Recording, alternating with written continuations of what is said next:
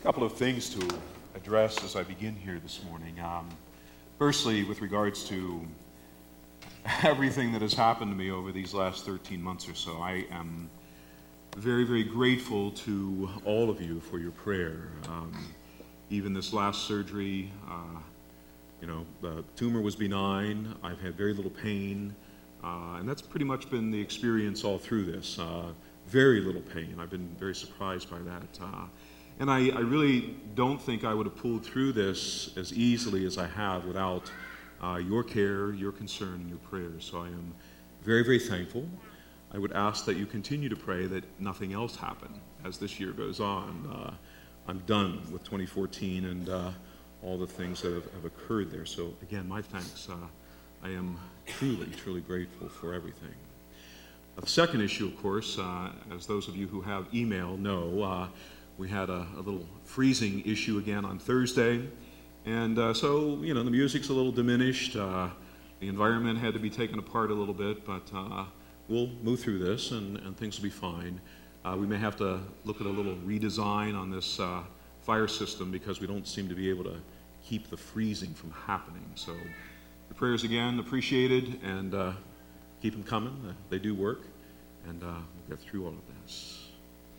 The responsorial psalm this morning, I think, is very poignant for where the world finds itself at the moment.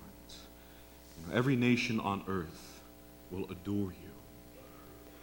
Now, the problem there is every nation on earth isn't adoring.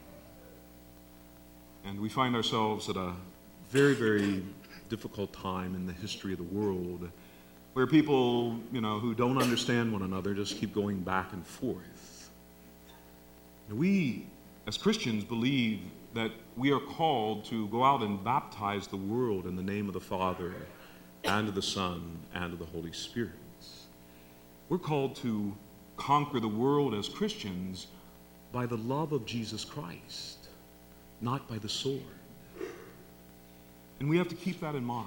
We have to keep in mind that it is through our actions that those who believe the sword is what will bring others to God, that perhaps we can change those minds, and that this world of ours will come to adore the Lord as the Lord wishes to be adored, with praise and worship, not with blood. Our intercessions today address this to some extent, but I would ask that we do keep the people of France. I know we've made a lot of fun of them at times for various things, but they're going through their moments right now. Please keep them in prayer.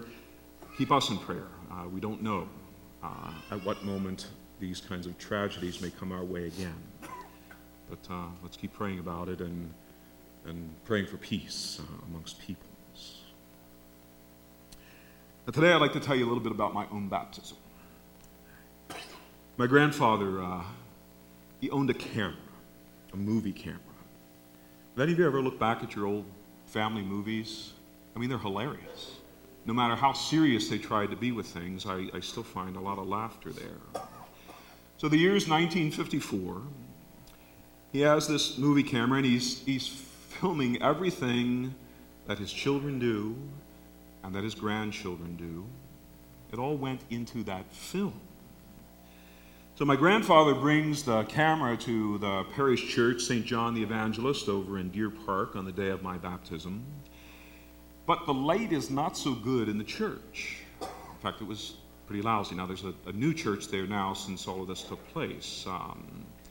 But still, he decides to film everyone as, from the outside, as they're coming for the baptism and as they're going. And there, of course, are those usual, posed shots that go along.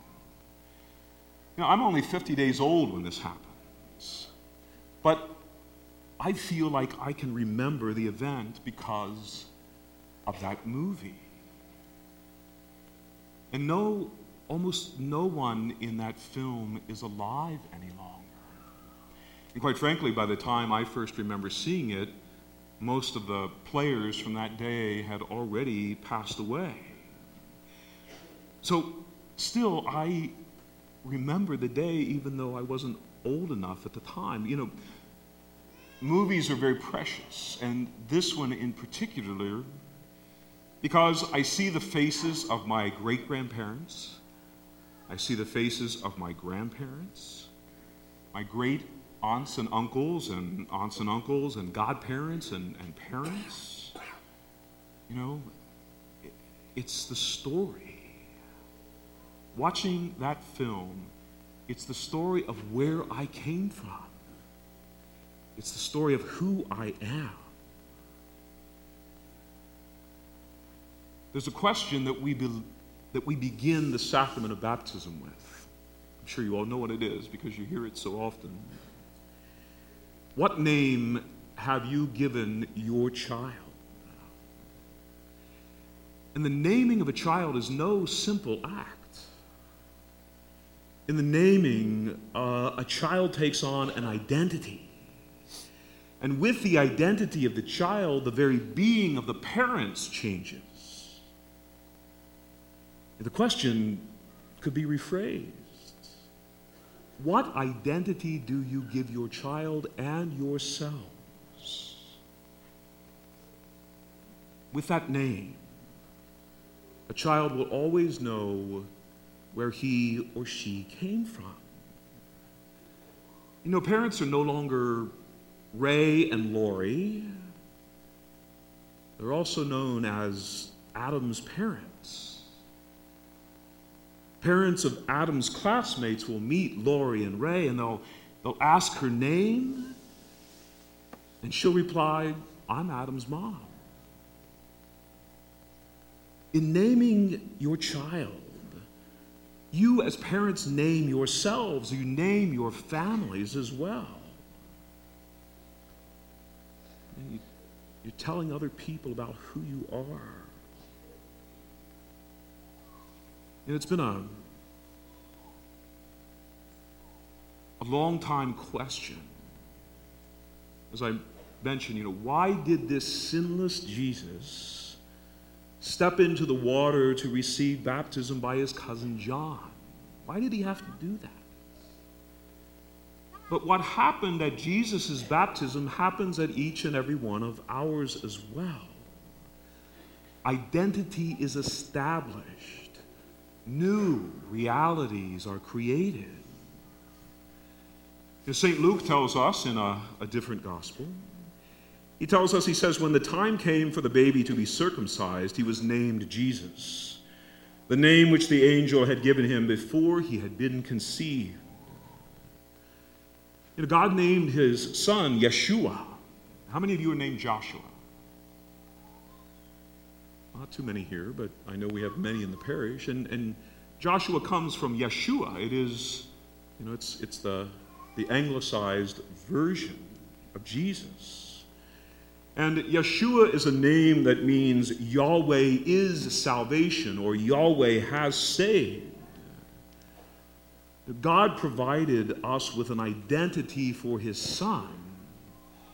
And like any parent, it changes his identity as well. God is no longer called Adonai or Elohim or El Shaddai or just El, as he was in the Old Testament. It's changed. Instead of a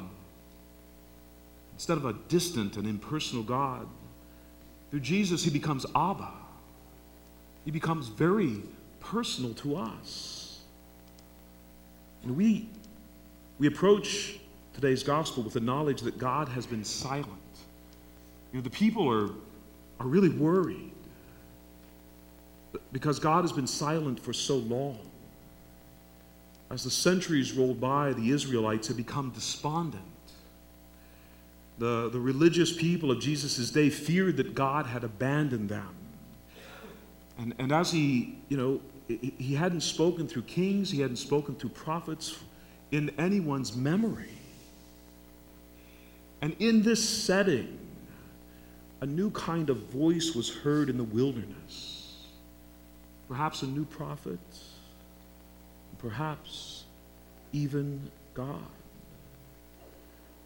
And the celebration of our Christmas events that we end today, we do them over and over again so that we have the chance to ponder the entry of God into the world. And then what does that mean for us? Does it mean love? Does it mean the sword? What does that mean for us? And the presence of God was announced by angels to shepherds, those who needed God. Epiphany speaks to us of the star that guided the Magi to the Lord.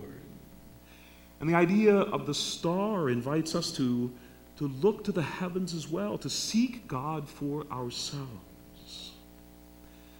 And today we hear his voice, pointing us towards the presence of Christ. In 2009, Pope Benedict spoke of these events. His Epiphany homily of that year, he said this. He says, "These are all signs through which the Lord never tires of repeating, yes. Never tires of repeating, yes, I am here. I know you. I love you." And he wants us to know that there is a path that leads, he says there is a path that leads from me to you, and there is a path that leads from you to me. And it is this Son of mine who has come into the world. God chose to be human just like us in order to become visible and tangible, to become personal.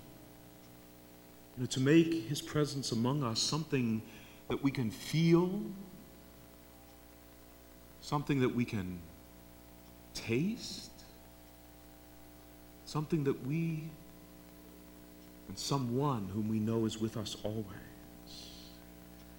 Jesus' baptism changed God's identity and introduced to us a personal relationship with him. In the waters of the Jordan, Jesus united himself with us. Pope Benedict goes on to say, baptism is, so to speak, the bridge that Jesus built between himself and us, the road on which he makes himself accessible to us. You know, it's the divine rainbow over our lives, the door of hope, and at the same time, the sign that indicates to us the path to take in order to encounter him, in order to feel loved by him. And today we do more than remember a baptism. Today we are given the chance to look at our very identity, a chance to know who God is and who we are, and a chance to take our name, Christian, out into the world and to make him known by love, not by a sword.